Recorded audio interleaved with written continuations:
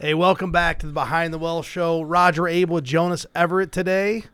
Jonas, it's been a while since you've been on the show. I'm happy to have you back. I'm glad to be here, Roger. This is a lot of fun for me. That's good. This show should be right up your alley. It's really kind of similar to what happens on our call-in radio show on Tuesday nights, but we're going to kind of cover, some listener questions that we've got recently, and I'm looking forward to your insight because, Jonas, you've always got some good insight into this stuff, but I have to ask. I know you're a big traveler. Where'd you guys go for Thanksgiving?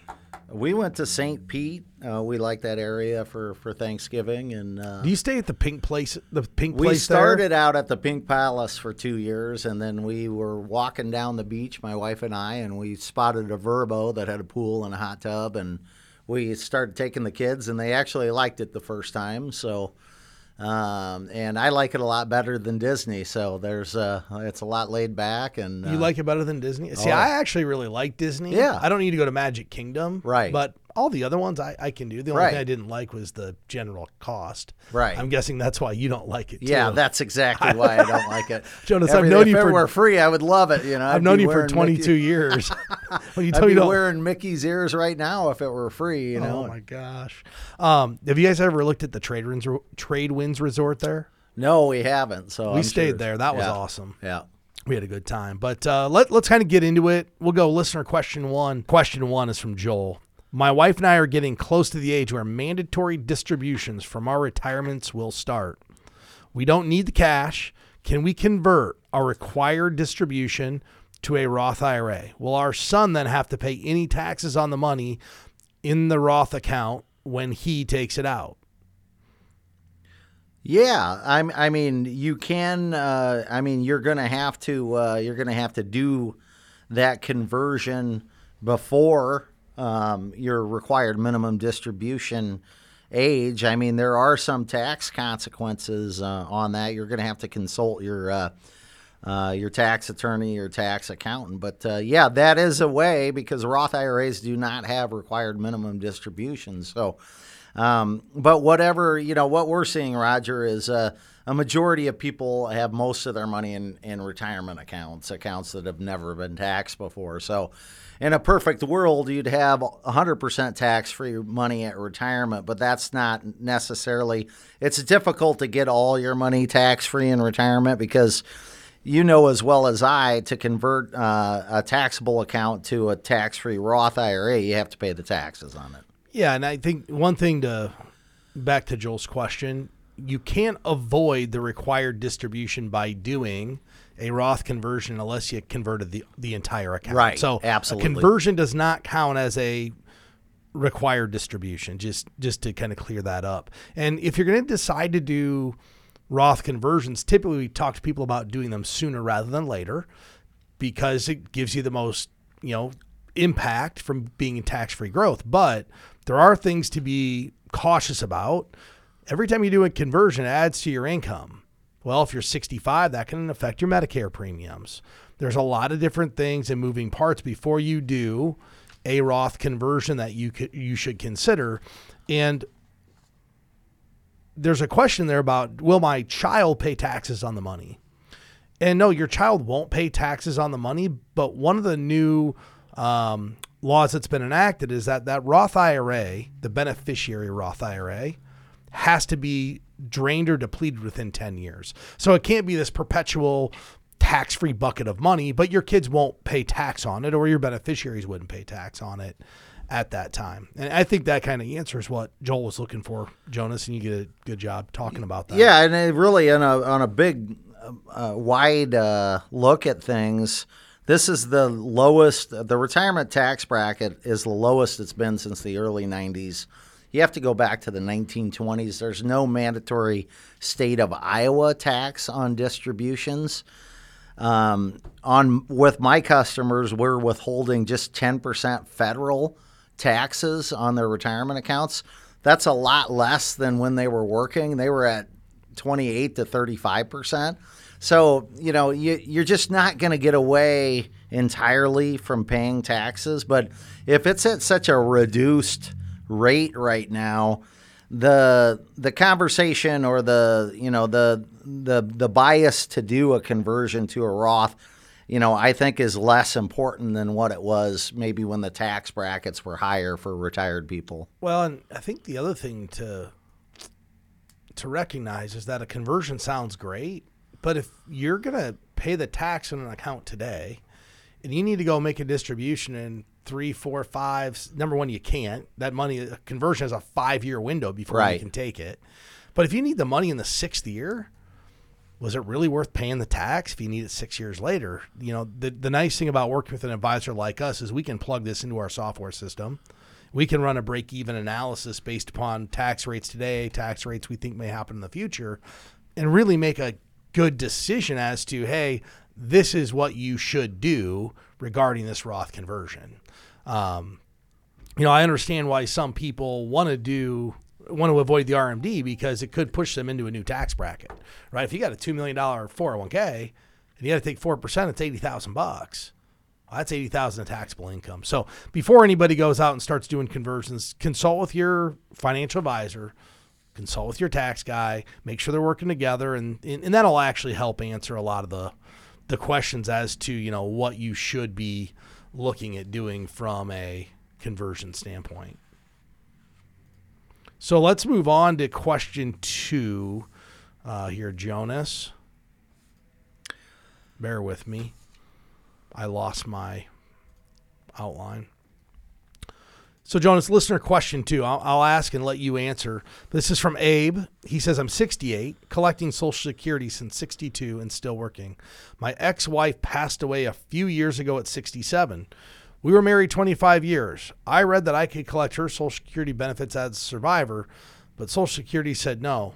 What did I not understand about this? Yeah, Abe, you're already getting the higher of the 2 checks on that one, so that's why Social Security said no. And, one thing that we always remind people, and that's our market, right, Roger, that it's not necessarily that we work with people that don't have the information. It's just people get busy and they forget. But Social Security is one of the biggest guaranteed paychecks that people are going to get. And one of the things that, we always, try to recommend. So that answered Abe's question, I guess, right off of the bat there, that his check was higher than his ex-wife's check. But if you're a husband and wife and you're nearing Social Security age, if you have a higher breadwinner, if that person can wait as long as possible to collect. And what we've seen, Roger, is if that higher breadwinner can somehow wait until full retirement age, it seems to draw the most money out of the system based on your family tree, obviously your life expectancy. And it's important to do that because every household is going to face this situation in retirement at some point, husband and wife, where a spouse passes away, walks out of life. When that happens, the Social Security Administration just always pays the higher of the 2 checks out. And a lot of times I have a customer that he's the only customer that I had. You can actually wait until 70 to get I call it the Super Mario Gorilla Math benefit out of Social Security, more than your full retirement benefit. He waited until 70. And he's getting this enormous Social Security check. The problem, which is unfortunate, his wife passed away, so his income is still down 30% because Social Security only pays the higher of the 2 checks out. Got it. Yeah, it's something people don't think about when they do their financial plan, too. They don't plan on losing that check. And there should be some strategy around how to protect the bigger of the 2 checks like you mentioned. So that was a pretty straightforward one, but people are confused about the ways to claim Social Security. I don't remember how many ways there are, but I think there's like a few hundred different ways. Right. I don't remember that. I was actually Googling it, trying to find it, but there's like a few hundred different ways. And what's so funny is people have their own bias towards when they're going to take it anyway. So we could show them like an hour-long meeting and how the math pencils out. And they're like, hey, my uncle took it at 62. I'm going to too. So that's what I'm going to do. So. Well, and here's what's ironic. There's really only one way to actually determine what the best age to take Social Security is. And that's to actually know when you're going to die. Right. If you know when you're going to die, it's pretty easy. But if you don't know, there is no optimal strategy. It's all dependent upon your longevity. If you live to be 95, you should have waited. Right. If you pass away at 72, you probably should have taken it. But who knows? But think about the conversations we have with people. You mentioned family tree earlier.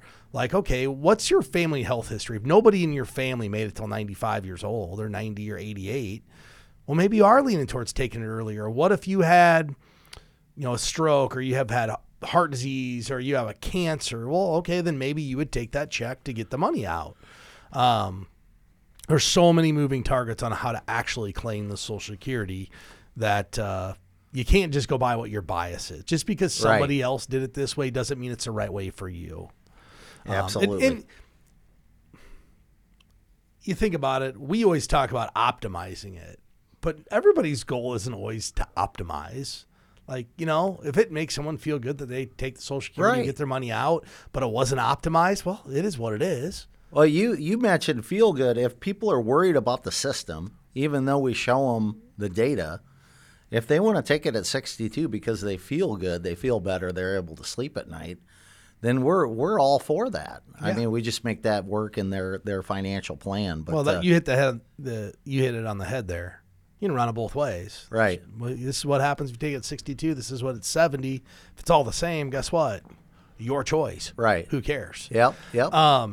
Question. The next listener question comes from Amy. My husband and I are getting ready to retire. Our investments are managed by a certified financial planner. Our nest egg has not shown much growth over the last several years. We think it is time for another professional advisor to analyze our portfolio and see if we are really heading in the right direction. Is this out of the ordinary to seek more advice, and how do we go about it without offending our current planner?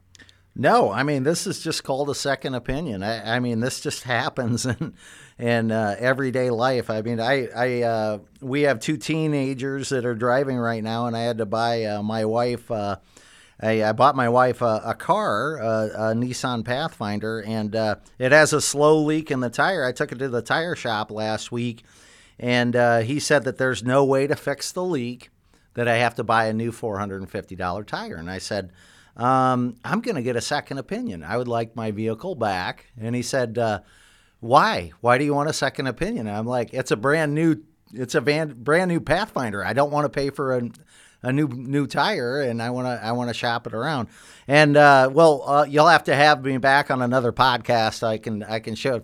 I can tell me what happened. I don't know what happened yet. I gotta get a second opinion. In the meantime, I'm filling the tire up once a week. But no, I mean, this happens. People usually move when they're disturbed or motivated. I would rather have somebody get a second opinion when they're disturbed. But one of the things that you can do, not to offend your current advisor, is just let that person know that you're out there getting a second opinion. Let your advisor know your unhappiness first. And if they don't have a good explanation, go out and get a second opinion. Roger, I inherited a lot of my best customers because of this result, and a lot of times it's actually not it's not the actual problem of growth that this person has in the portfolio. Most of the time, the problem is communication.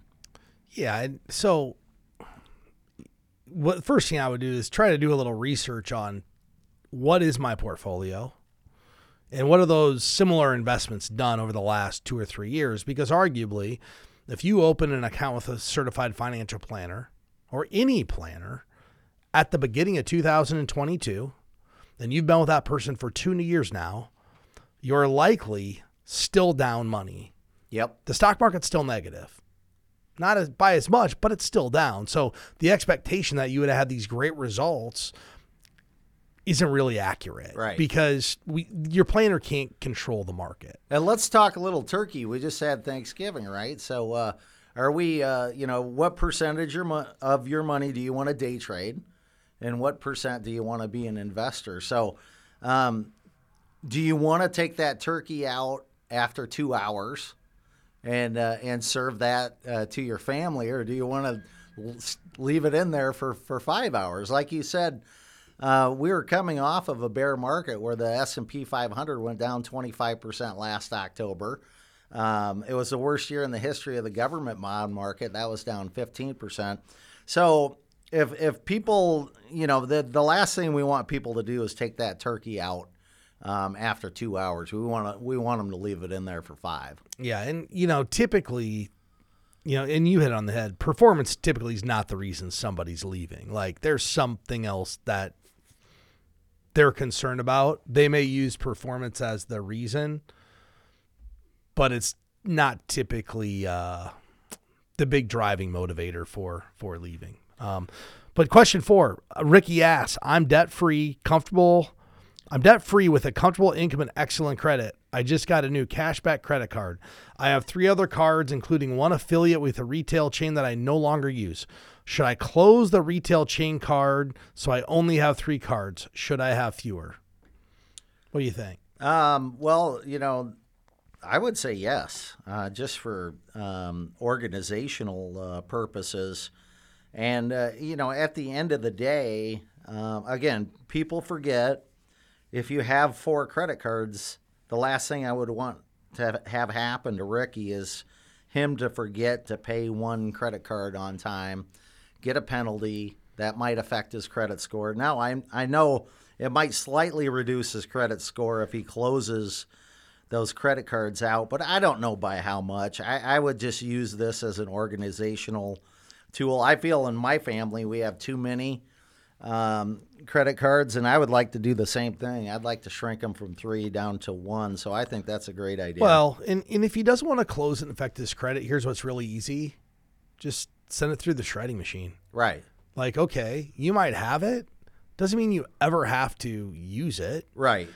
Just put it through the shredding machine. The other thing, if you're going to use credit cards, go in, set everything up to auto pay. At least auto pay the minimum every month. Right. Then you never run the risk of missing a payment. Yep. Auto pay everything. And then really, do you think he should cancel the ones that have an annual fee at this point if he has good credit? It depends on how much of your open credit it actually is. But if you're paying a $95 annual fee on a credit card that has a $1,000 credit line, well, that doesn't make any sense. That's 9.5% in fees. I mean, seriously, if most people's credit cards are $5,000 and it has a $100 fee, you're paying 2%. Right. Just to have the card. So I think credit card really more when you cancel it is because you can't manage it. Right? Absolutely. So if you can't manage it, you shouldn't have it because that's going to really destroy your credit going forward. So I think, this is where you've talked about this a lot, Jonas. It's what's your actual relationship with money? How do you treat it? Are you responsible? Are you an overspender? Like if you understand how you kind of evolve with money, then it'll make that decision a lot easier. I think you'd probably agree with that too. Absolutely. Yeah. Absolutely. So Dylan, 32, I make $47,000 a year. I save about $120 in my 401k each month, which is just enough to get my company match. That is really all I feel I can afford right now. My dad recently sat me down to talk about my poor money management. He's constantly talking about how much when he was only making $22,000, he still managed to save $250 a month. He thinks I should be saving at least $500 a month. I thought I was doing the best I can given my circumstances. Am I missing something? Should I save more? Well, so here's the deal. Likely you should be saving more if you make $47,000 a year. Arguably, we're looking to get at least 15% getting socked away, right? So on $47,000, that's $7,000. It's about $500 a month. And I understand that everybody thinks they're doing the most they can, but here's what I think is different, Jonas, about today versus his dad, which was in 1982. His dad was making $22,082. In 1982, the internet didn't exist. Amazon didn't exist. Chick-fil-A didn't exist. And all these niceties in life, Starbucks didn't exist. What'd you have? You had Hardee's and McDonald's and maybe Wendy's. Right. That was your options. Today, we have this generation that believes, whether right or wrong, believes that Chick-fil-A is a necessity and Starbucks a necessity, Yes. and going out to dinner is a necessity. In fact, one of my friends brought up to me, he's like, man, I just don't know how my daughter's ever going to get ahead. They make all this money, but they don't have any. He's like, they can't afford to get a new house. I said, they can afford it. Let me ask you a question. And I said it to my friend. I go, how many restaurants did you go to when you were 25 years old? He said 0.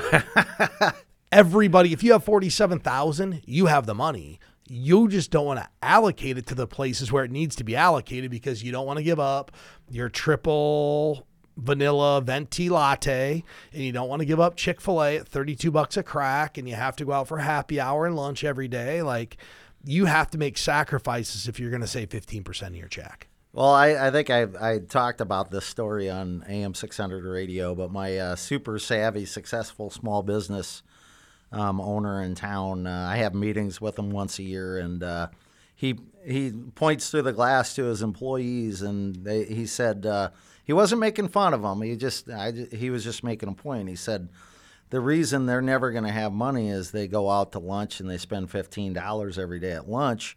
This is the reason, Jonas, I have money. And he pointed to a pack of bologna and a loaf of bread. And that's exactly what you're talking about, Roger. It's tough to cut. I mean, we live in America.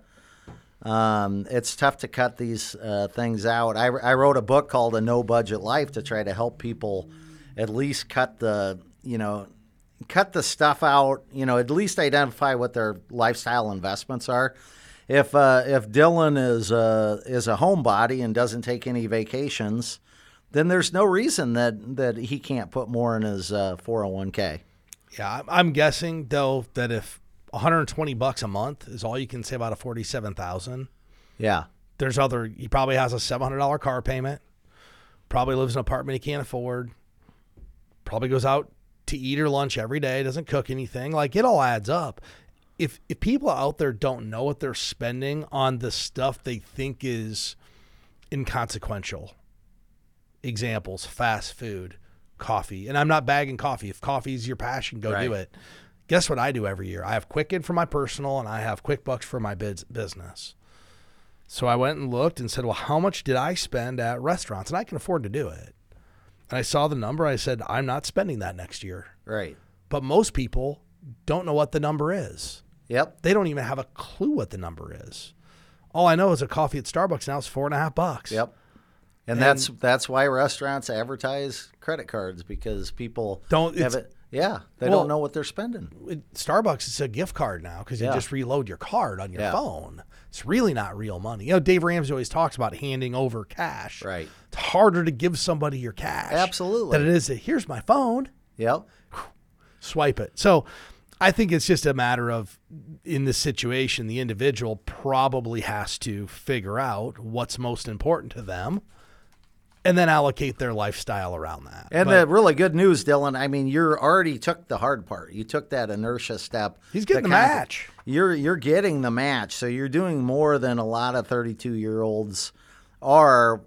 Roger and I just know that the people that are financially successful in retirement did at least 10 in their retirement plans, and usually more. So, Jonas, this next question I actually think is good. It shows the power of advertisement and how people are kind of influenced by what they see online.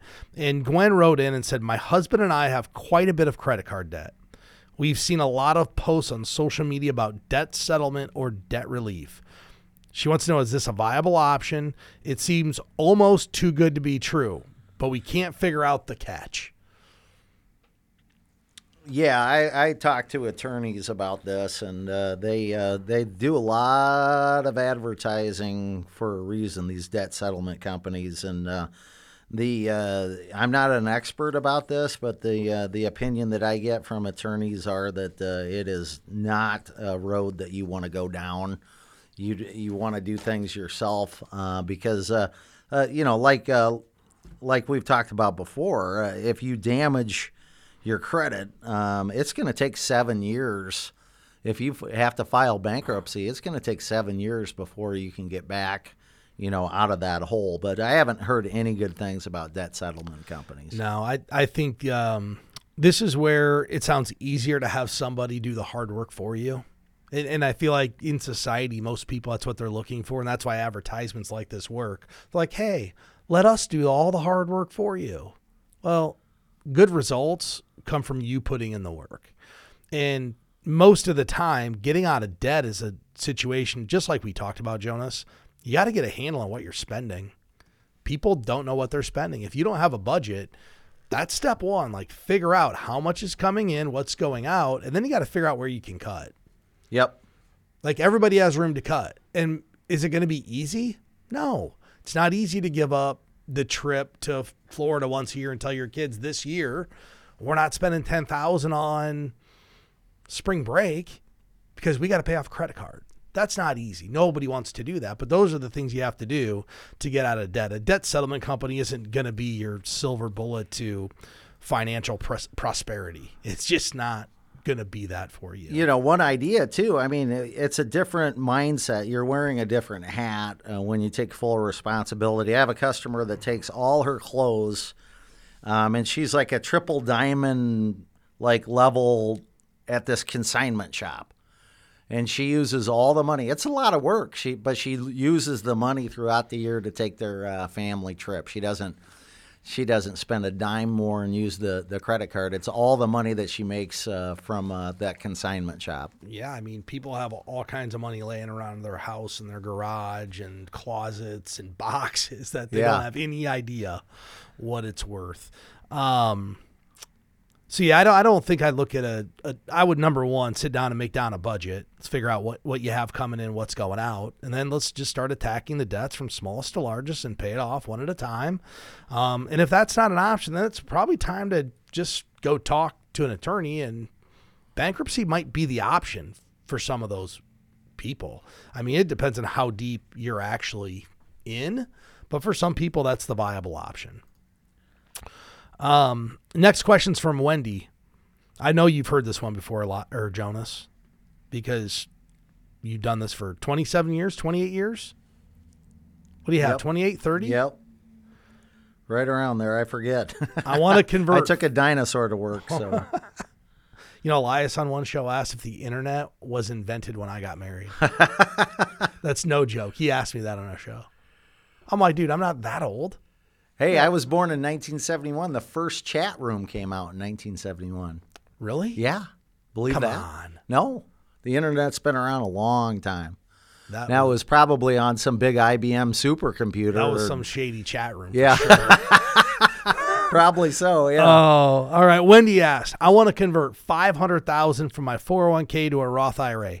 How can I do this and avoid paying the tax? Here we go. Well, the bad news, you want the good news or the bad news? The good news is you can do this. The bad news is you're not avoiding the tax.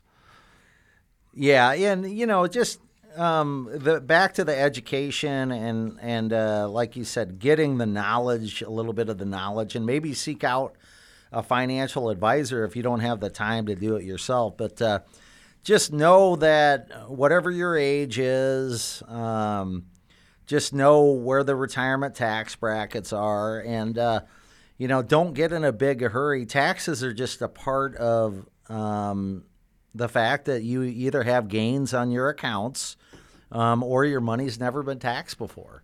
I mean, taxes are actually they're unavoidable. That's like Ben Franklin said, death and taxes. Every time you think you have a scheme to not pay it, I promise you, someone else has thought of it, and they fixed the loophole to get around it. Like, people get creative with what they think they can do, and it's just not going to work.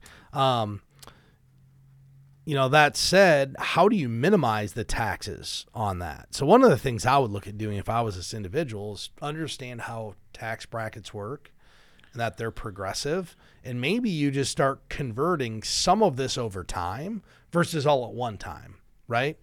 If you go convert 500,000 at one time, you added 500,000 taxable income. Well, maybe you just start doing 50 a year and have a plan to get this all kind of feathered out over 10 years and not just get inundated with taxes. And the other thing is, if you do the Roth conversion, you have to have the money on the sideline to pay the tax. Otherwise, it just really wasn't worth it. You can't withhold tax from that. You want to be able to write the check to go ahead and move on down the road, convert it, pay the tax, and do the next one the next year. So I think that's the roundabout answer. If you think there's a way to avoid taxes, you're not. I love that. Just convert small amounts. And just at least you have a strategy in place. This is a great one. And it's that time of year. Everybody's going to start asking. We did a show about this 4 years ago. Brett asks, should we be concerned about the upcoming presidential election and how it will impact the stock market and our investments? Well, I look at the research, historical research on this, and the last time we had unrest in the Middle East, we had higher inflation chased by higher interest rates. We had 2 recessions. Was 73 to 1980. There were 3 presidents during that time that, probably more or less are not on anybody's top 10 lists on best presidents ever during 73 and 80. I won't name the 3 presidents. But I have to tell you, Roger, a long-term investor, not a day trader, did very well on some older mutual funds that we have the data about, and even the S&P 500, which wasn't around, but they can calculate the top 500 companies. And that's after the stock market went down 10% 5 times. And like I mentioned, we had 2 recessions. So, I think administrations come and go. You're going to have to ask yourself, are you a day trader or an investor? Well, here's what I'm going to tell every single person that asks me this. Who's elected president doesn't have that much impact on what happens in the stock market. But you want to know what does? Monetary policy. And monetary policy is how we're adjusting with quantitative easing or quantitative tightening and what interest rates are doing. I think everybody would agree that we went from a very easy monetary policy pre-2022 to restrictive now, which has made it challenging for the stock market investors. So that has very little to do with who the president is. That just has to do with what the normal monetary and business cycle is in this country. At some point, we're going to have a recession again, Jonas. We're not going to go 100 years without a recession. It's going to happen. Absolutely. We just don't know when. So monetary policy has way more to do with stock market returns versus who the president is. I mean, let's be honest. Every time there's an election, one side thinks they should get out of the market because it's not their pick, right? So if a Republican gets elected, the Democratic Party thinks, man, we should get out of the stock market. They're going to wreck it. And if a Republican gets elected, or a Democrat gets elected, Republicans say the same thing. So nobody's right. And one thing that has been 100% correct about the financial media the last 2 years, they've been 100% wrong about a recession. And you just have to find a way to tune out the financial media. I know it's going to be difficult because this is the only thing that's on TV and on the radio, but you have to know in the back of your mind the media is just going to go absolutely bonkers during this time of year. And you need to ask yourself, are you going to let that bother you during the short term, or are you going to have a financial plan for the long term? Well, Jonas, I think that's good insight. I think this is how we're going to end the show. Everybody should think about getting a media filter. Think about where you're consuming your information, why you're consuming it there, and then figure out how to just drown out the noise. Because most people, if they make no changes to this stuff over 10 years, it'll all work out. It'll work out. But if you start micromanaging it, that's when people get in trouble. Oh, I have to go to cash today because this person said this, or this might be the next president, so I have to buy X, Y, Z to protect. Nobody knows. They don't know the outcome. What we can do, though, is look at financial history over 10, 15, 20, 40, 50 years and see that long-term investors who had a financial plan and stuck to it fared quite well over their investing lifetime. I have a great media filter for you, Roger. Turn it off. I had a customer do a fly-in. A trade company flew him and his buddies over to go fishing in Canada for 7 days. No cell phone reception. The only thing the phone was good for is taking pictures of the fish. So, Jonas, I'll be honest. I don't watch the news anymore. I consume my information pretty much via financial media through reading. I'm probably not alone. There's probably a lot fewer people that are actually watching the news on a daily basis because, number one, figure out what's accurate and what's not. Right. It's hard to do. So that's how I control my media filter. I'm on CNBC and Bloomberg, and I'm looking at hopefully non-biased financial information. Sure. But everybody has to figure out how to get a media filter and not get inundated with making rash decisions about their portfolio based upon what happened today. Because over the long period of time, just sticking with your asset allocation, having a financial plan, being boring, things will work out. Most of the customers that call in with worries, Roger, have the TV on in the background. They have the TV, or they're watching YouTube. Or they're watching YouTube. Yep, watching YouTube. Most of the stuff on YouTube is not accurate. So with that said, I want to thank everybody for listening. If you're looking for help getting started, working on your financial plan, you can go to btwellshow.com. You also can follow us on social, Facebook, X, LinkedIn. Once again, I want to thank everybody for listening. Hope you guys have a great weekend. Securities and advisory services offered through LPL Financial, a registered investment advisor, member FINRA SIPC. The opinions voiced in this podcast are for general information only and are not intended to provide specific advice or recommendations for any individual. To determine which strategies or investments may be suitable for you, consult the appropriate qualified professional prior to making a decision. Consult your tax professional about eligibility to Roth and traditional IRA contributions. Contributions and earnings in a Roth IRA can be withdrawn without paying taxes and penalties if the account owner is at least 59.5 and has held their Roth IRA for at least 5 years. Traditional IRA account owners have considerations to make before performing a Roth IRA conversion. These primarily include income tax consequences on the converted amount in the year of the conversion, withdrawal limitations from a Roth IRA, and income limitations for future contributions to a Roth IRA. In addition, if you are required to take a minimum distribution, RMD, in the year you convert, you must do so before converting to a Roth IRA. This information is not intended to be a substitute for specific individualized tax advice. We suggest that you discuss your specific tax issues with a qualified tax advisor. Economic forecasts set forth may not develop as predicted, and there can be no guarantee that strategies promoted will be successful. All performance referenced is historical and is no guarantee of future results. All indices are unmanaged and may not be invested into directly. There is no assurance that the techniques and strategies discussed are suitable for all investors or will yield positive outcomes. The purchase of certain securities may be required to affect some of the strategies. Investing involves risks including possible loss of principal. Dollar cost averaging involves continuous investment in securities. Regardless of fluctuation in price levels of such securities, an investor should consider their ability to continue purchasing through fluctuating price levels. Such a plan does not assure profit and does not protect against loss.